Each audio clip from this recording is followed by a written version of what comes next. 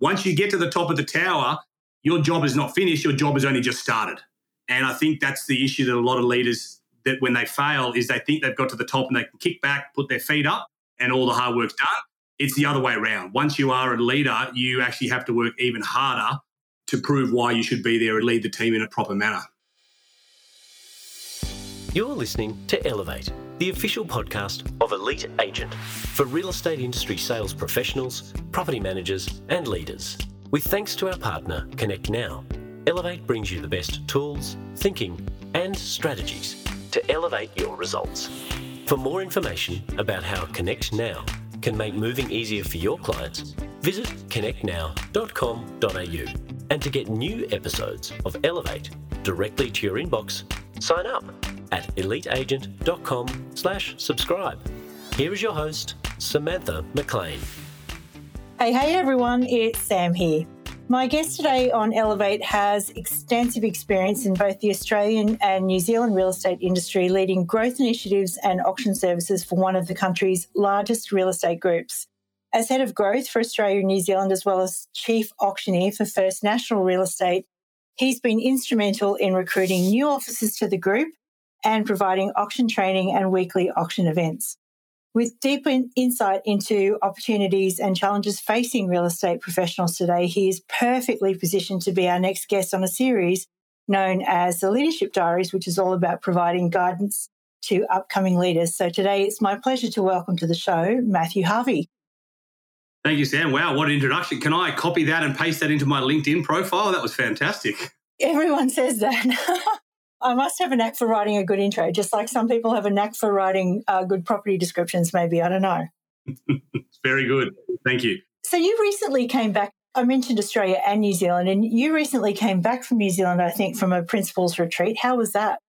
I did. It was fantastic. We've got about 40-odd officers in New Zealand, and they get together once a year, which is great. It's a principals and managers retreat, which is something a little bit different, which I think is great. In the way New Zealand is structured, a lot of people own multiple offices over there and will plant managers into each business. It's a different model over there, and we encourage these principals to bring their managing partners along to these retreats as well.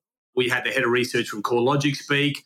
There was a fair bit there, a little bit of ahead of us in New Zealand in relation to anti-money laundering and the regulations around that. I know something's coming next year in Australia with that. So we had some presentations around that. And we also utilised some of our top performers over there and top principals in relation to recruitment, sales tactics, and we brought over our national performance manager, Ted Bateo from Australia, to run through some real nitty-gritty numbers, profit and loss, balance sheet, above and below the line. So it was a really good couple of days. And then it was a bit of fun. We had drag queen bingo on the Wednesday night, as well as some charity auctions, and we raised some money for the Burns unit in Auckland as well over there. So it was a fabulous couple of days. Yeah, amazing. Now I hear a little bird tells me actually that you and I have got something in common, which is a bit of an unusual thing. But I hear you're a bit of a Green Bay Packers fan. I am a massive Green Bay Packers fan. How are you a Green Bay Packers fan? That's something interesting. We're few and far between in Australia. That's a long story, a very long story, but I do love a good Vince Lombardi quote. So what's your favourite? I don't have a Vince Lombardi quote per se.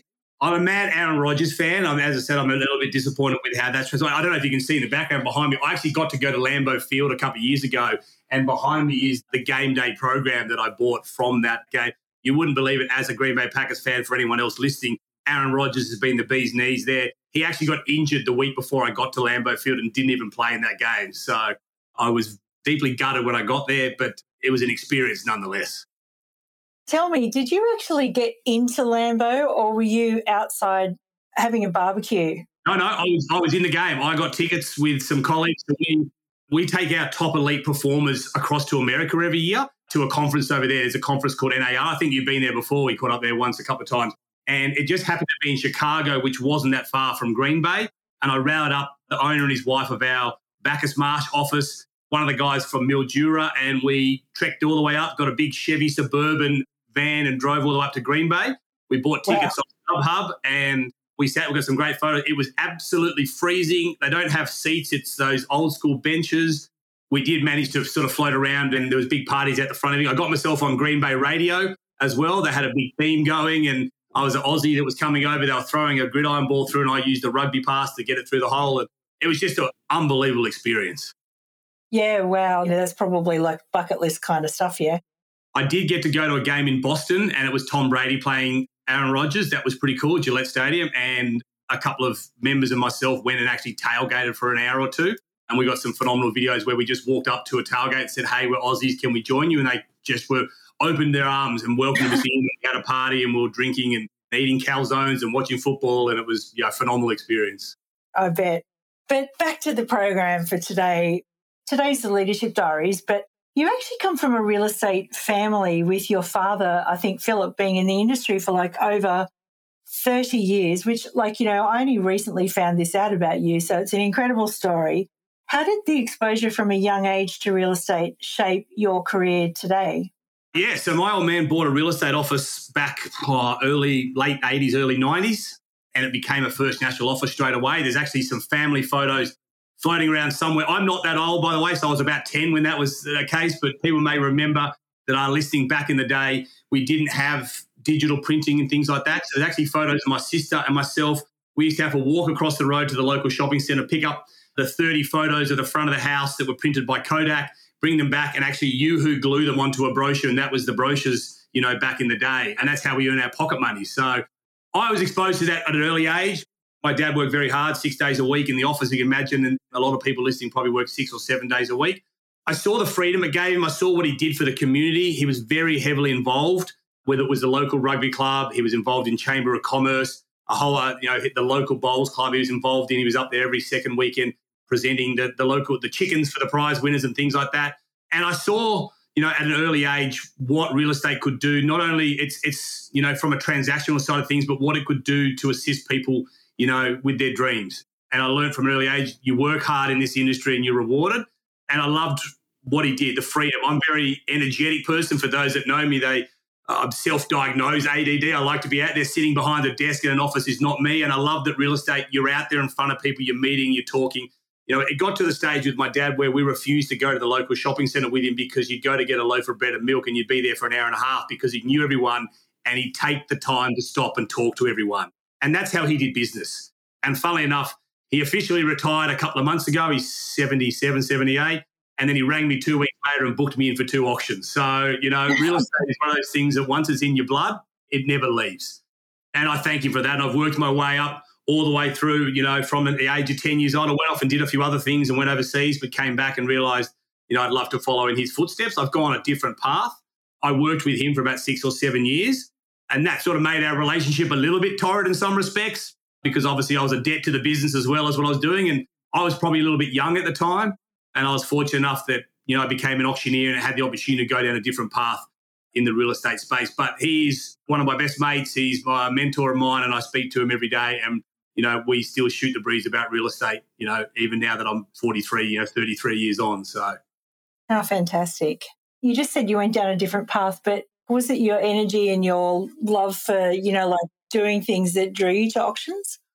Now, funny enough, it's a story. We were a very auction-orientated office, and that's where I learnt it. Funny enough, when I came and did the corporate role, I actually never realised, and this is 15 years ago, so you're talking sort of 2008, I never realised people didn't get vendor-paid advertising because the agency I worked in with my father, it was an auction-orientated agency, so we auctioned pretty much everything, and you basically got vendor-paid marketing.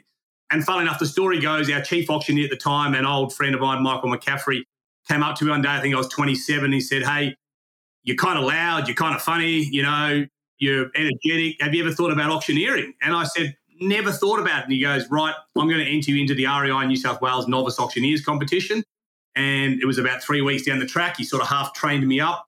I won the heat. I went through to the state. Unfortunately, I didn't win the state final that year. There was a very, very good country auctioneer that done a lot of chattels and, clearing sales and things that was very good. But it just ignited a passion inside me for auctioneering. And at the time, I was probably a bit young in the area I was from a sale. And when I say young, you're never too young to be in real estate, but maturity-wise, I look back now and go, I probably wasn't mature enough and this was the right decision for me.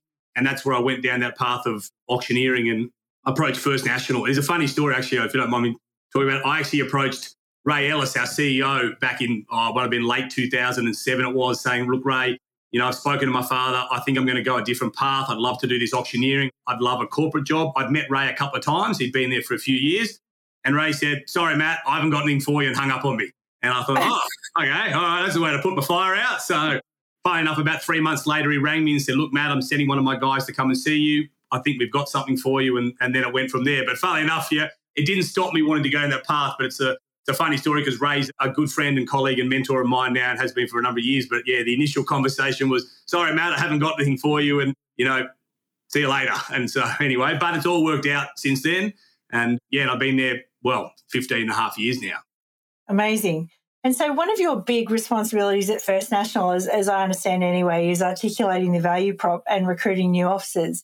But I recently learned that First National is quite different to your traditional franchise, which, like I was mistaken by, and I'm sure a lot of other people are. So what do you see as the major differences between First National and some of the other, traditional franchises in the industry? Yeah, look, we originally were set up as a marketing cooperative. We call ourselves an adaptive cooperative now. So our board of directors are actually made up of principals that own offices around the country. So our chairman owns a very good office of ours in Werribee, Victoria. Our ex-chairman is from Yamba up north in New South Wales, and the one before that who's still on the board, he owns their office in Cairns. So our board that report and work closely with our CEO are actually made up of principals. They're not executive directors or anything on those lines. We're not a franchise, so a lot of people don't realise that. We are that marketing adaptive cooperative. So we don't charge a franchise fee. So that's sort of where very dissimilar in when it comes to membership. It is a membership-based organisation. We're non-for-profit and we have a couple of different levels of membership, but we charge a flat fee. So that's very advantageous for a lot of our members because we're very big on building their business. So my role is to bring them into the network, and we've got a whole team of business growth managers run by a great colleague of mine who's been around a long time, Stacey Kelly, and her team are there to assist these officers in building their businesses up, achieving their business goals. And if that involves growing their GCI from 500 to a million to, like one of our top officers that does 8 to 9 million, that's great. But they're not punished, they're not paying a fee on top of that. I suppose the other side to what we offer is we don't demand that any of our officers use any products and services specifically. As long as they use our brand corporately correctly, and do everything above board and ethically speaking, and like we offer a range. We are a buffet or smorgasbord of products and services, but you take as much as you like. We're here to plug and play with your business because we understand that every business is different. Some businesses really want to run a very stringent property management department and build that up and have a small sales department. Some are big sales departments with small property management. We've got some that are very heavy in commercial, some that do strata. We've got some that do holiday letting. So we're just there as a partner to plug and play into these businesses how they see fit. And they plug and play as much into us as well. Yeah, that's interesting. So it's just a flat fee no matter how much commission you make. Yep. So for budgetary purposes, it actually works out quite well because you're paying a certain amount every month. That's it. It just sits there. It's like a subscription fee. From an onboarding process, and part of what I do, we offer a very good, attractive onboarding package for people. So we understand that some people are coming into the network, taking the next stage in their real estate career, whether that's a small independent that's looking to grow and partner with a brand, be a part of something, the training, the awards, everything like that, or whether they're an individual agent that's gone, right, I've done sort of 5-10 years. I want to take the next step. I want to go into business ownership. We'll put together a very attractive sort of package that leads them into levels of membership, to guide them down that path.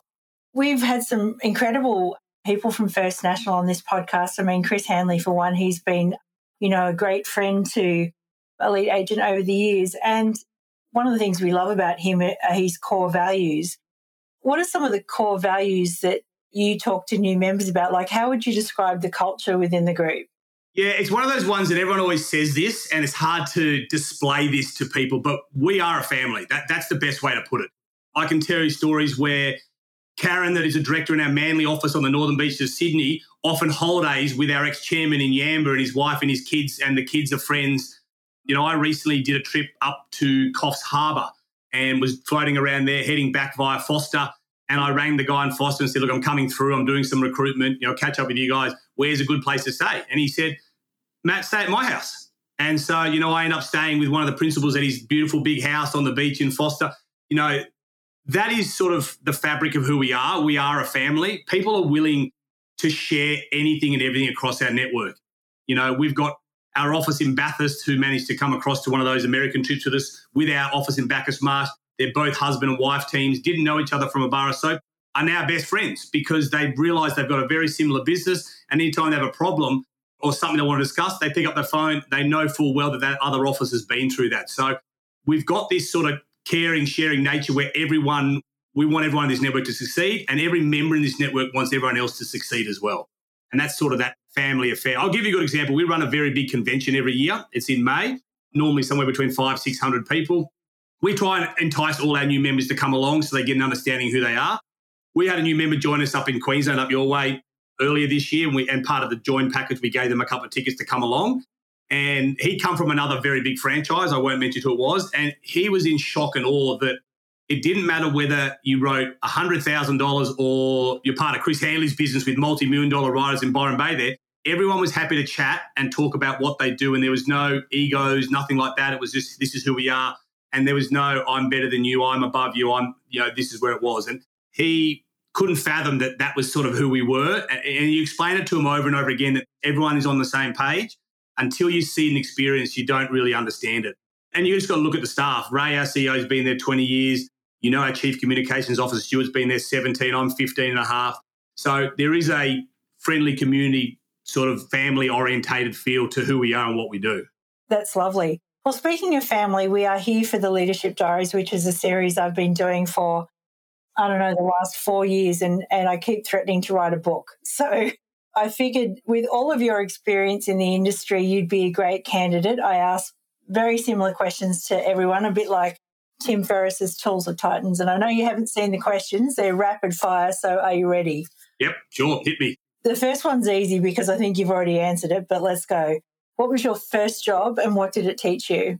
My first job actually was working in the chicken shop before that. So before I worked in the chicken shop, and I learned that there is a big chunky bit of fat in the back of a chicken you have to rip out before you stuff it, put it in the cooker. But I learned very much during the piece about cooking chickens. So I learned hard and how to work long hours in a chicken shop.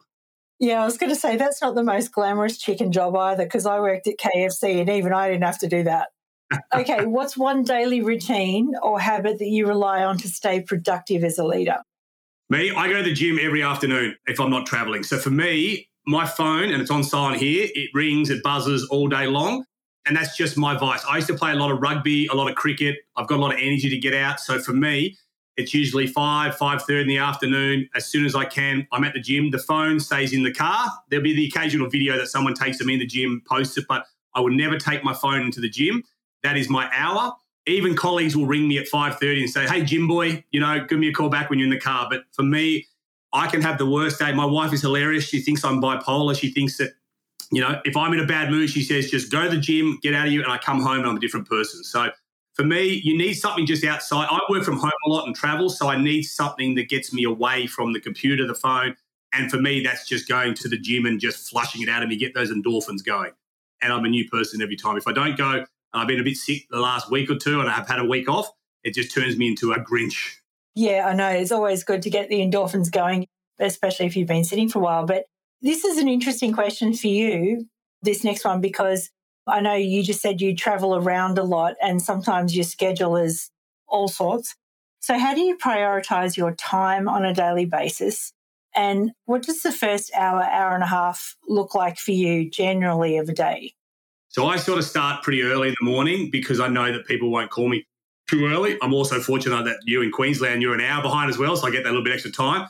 For me, I'm very, very organised. I've got 2 young kids. So I've obviously got auctions on the weekend as well as my travel. So I'm very, very regimented and scheduled from everything I do. And I learnt this when I was a salesperson. I used to do a lot of Lee Woodward training, other sales training.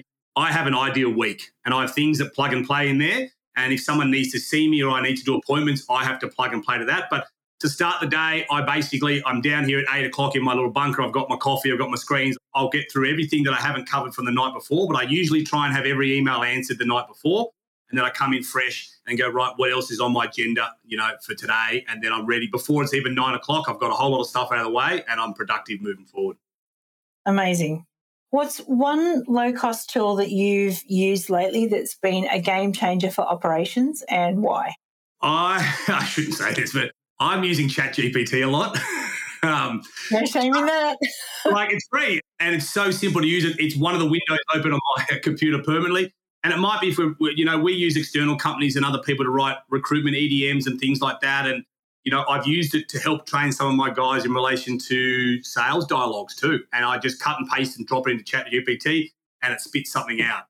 We're writing our strategy for next year in there, and I actually uploaded and I thought, my wording's all right. I'm a salesperson, but my wording's not as good as what I would like, not as good as what your introduction for me would be like, was like earlier on. And I plug and play into ChatGPT and it works an absolute treat. So that's the little cheeky I use all the time. So it makes me sound more a wordsmith than what I really am. It is the great leveler. You can be university educated without being university educated or communicate like you are. Anyway, all right, what is your favourite question to ask someone in a job interview and what does it tell you about the person? I love this. So this is quirky. So I asked this at the very end, and I should ask you this, Sam. I should throw it back on you. So I'm going to throw this rapid fire question back on you.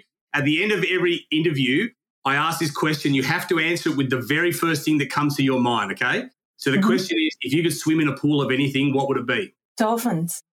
Okay, dolphin. And I asked you to elaborate. So why would you swim in a pool with dolphins?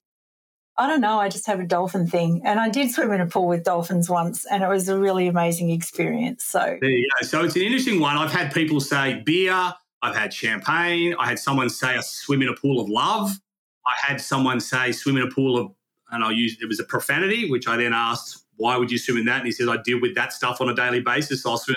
It's always just a very intriguing question to see where their mind goes with a rapid fire question like that. And it always sort of, interviews can be very serious and it kind of sort of breaks the ice at the very end and you get a bit more of I find with interviews, and I've done a lot in the last 12 to 18 months, people have become very good at doing interviews. So what you perceive in the interview is very well trained. They know how to answer all the questions and say all the right things, but you need to try and break down that barrier. And normally the interview will go for 5 or 10 minutes after that because it sort of opens their personality up a bit to some more questions and then you get to see the real insight to who they are.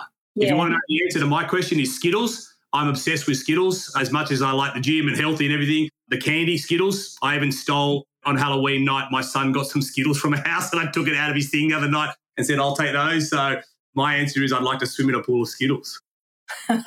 That would be colourful and messy. It would be very messy, true, but I'd be able to get all the way through, I think. Yeah. Okay, I've modified this question slightly because normally I say, onboarding new people, but you're actually onboarding new agents. So I'm going to ask the question in terms of how do you actively onboard new agents and help them understand the culture of First National? And, do you have some kind of a step-by-step process that you walk them through?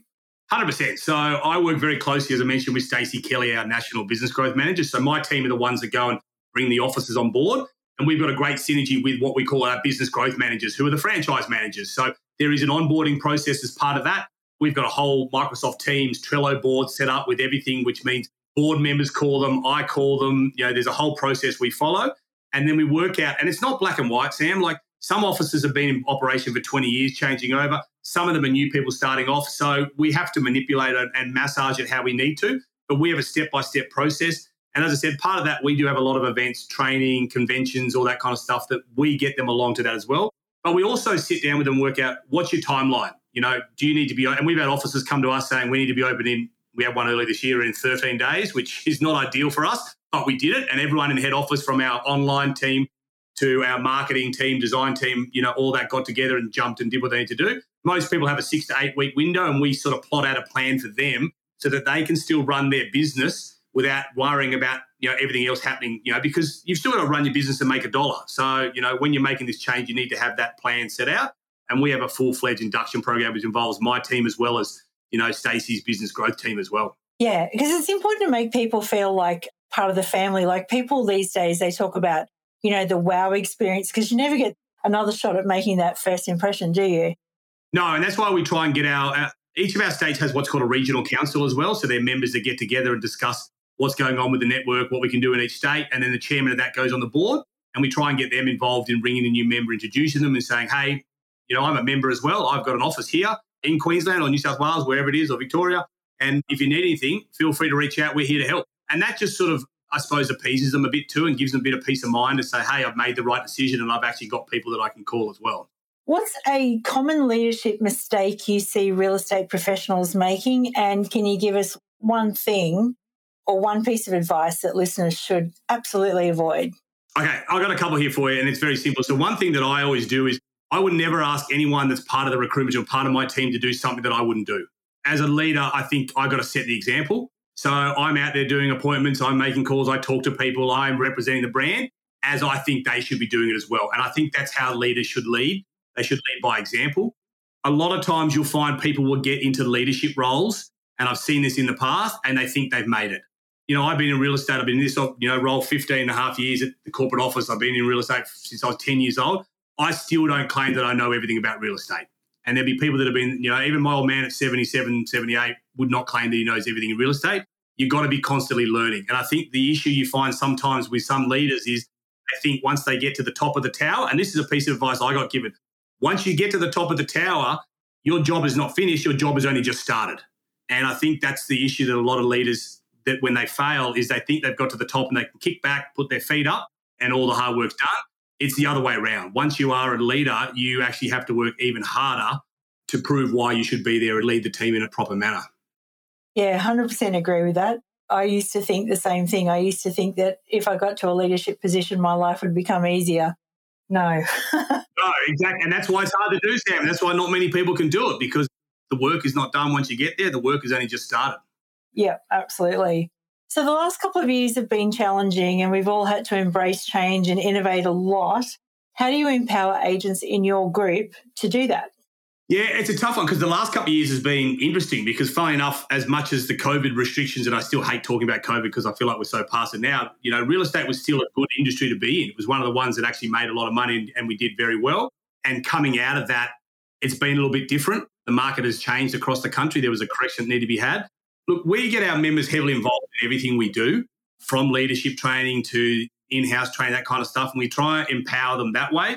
We run a number of functions for our younger generation too, much to the disgust a lot of times of some of our senior principals, but we want to get the younger people involved as well, because a lot of people spent, you're fortunate enough in Queensland, but for those people that I know very well in Victoria, they were locked down for like 2 years. So there's sort of been a switch in mentality. So we're trying to get people back out there, get them back in front of people, and sort of, in that sense, that's probably the best way I can say it. Yeah, absolutely. So if you could go back in time to when you first became a leader, what's one thing that you'd tell your younger self? What's a lesson learned? Think before you speak.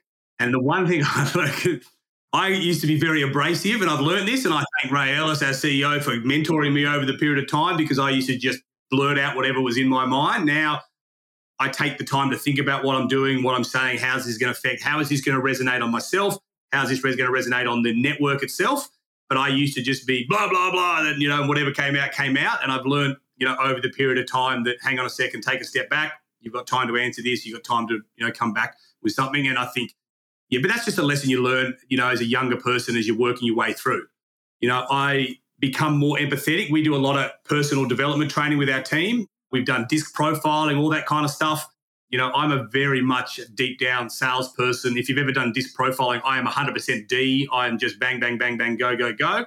What I learned, and something that took me some time to do, is that everyone in the team that I work with is a different personality.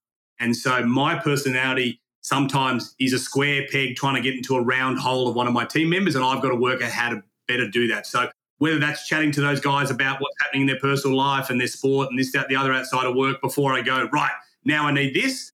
Whereas I've got other team members that I can go, right, hey, I need bang, bang, bang. And they go, great, Matt, thanks, see you later. And they're done. So that was something I had to learn from a leader's point of view, that everyone has different personalities, and they may take the way I lead people or manage them maybe being a little bit abrupt, but I've just got that much going on. So I've had to learn how to, it's not manipulate, it's how to work in with your team members and what their expectations are moving forward. Like if it's a conversation for 5 minutes about what's happening with their life and everything before you do work, great, that's it. And I really enjoy that, because you get to see an insight into, my guy in WA studying at the moment, and I finished an MBA a couple of years ago. So we talk about trying to fit all that into everything as well. I talk to one of our guys up in Queensland about cricket all the time. So, you've got those little ins and outs, whereas before I never really did that. I sort of just went into work mode, and that's sort of that empathetic side that you've got to sometimes learn. Some people have it. I personally didn't, but I've learned it over the years. So, yeah, I feel like I can relate to that too. I remember, my younger self was enthusiastic about change and just used to say it enthusiastically all the time. But a lot of people get freaked out by that. So I've since curbed my enthusiasm. I don't know whether that's a good thing or not, but anyway. Looking ahead, what are your goals for the First National Network and growth? What gets you excited about the future of the industry? I mean, the industry, I've always loved it because it doesn't matter where you've come from, what your education level is, anything like that. There is a role to be played in the real estate industry. And that's what I love, the diverse amount across the industry. I think it is very much changing. You've got the likes of some of the other brands where people can work from home a lot more now, things like that, the technology. But what I feel is going to happen in the industry, and it's already happening now, and this is where the good agents are getting better, is it's become less of a transactional industry, I believe. Like it used to just be, all right, the deal's done, got the commission, move on, next one. You look at the top operators across all networks and not just ours, they are heavily involved in the community. They're giving back, whether it's charities, football clubs, local schools, it's all the same. It's in my area, it's everywhere. And I feel that real estate, albeit at the very bottom echelon of, used cars, sales people, I feel that we are heading up the chain. I really feel that we're being harshly done by over the years. I still don't think we should be that low. I think that the real estate industry will slowly move its way up that chain because these people are doing stuff in the communities and actually providing value for people. So it's not just I've sold you a house and I've got the commission and see you later, move on. It's you're getting more involved with these people on a day-to-day basis. And that excites me about the industry because I feel like it's been harshly done by over the years. And that's where the change is coming and the good will only get better. And if you're not doing stuff like that, that is something that you need to look at moving forward. Because if you want to become a leader in your respective areas, you need to be giving back to the community. And that's probably something that came out of COVID too. It probably accelerated a little bit. And that excites me about what's happening there. In relation to what we're doing from a First National point of view, I'm very excited. We brought some new people into the team and a couple more just recently. I'm very excited by what our offering is. For me, it's more about still, and you hit the nail on the head earlier, you didn't realise we weren't a franchise.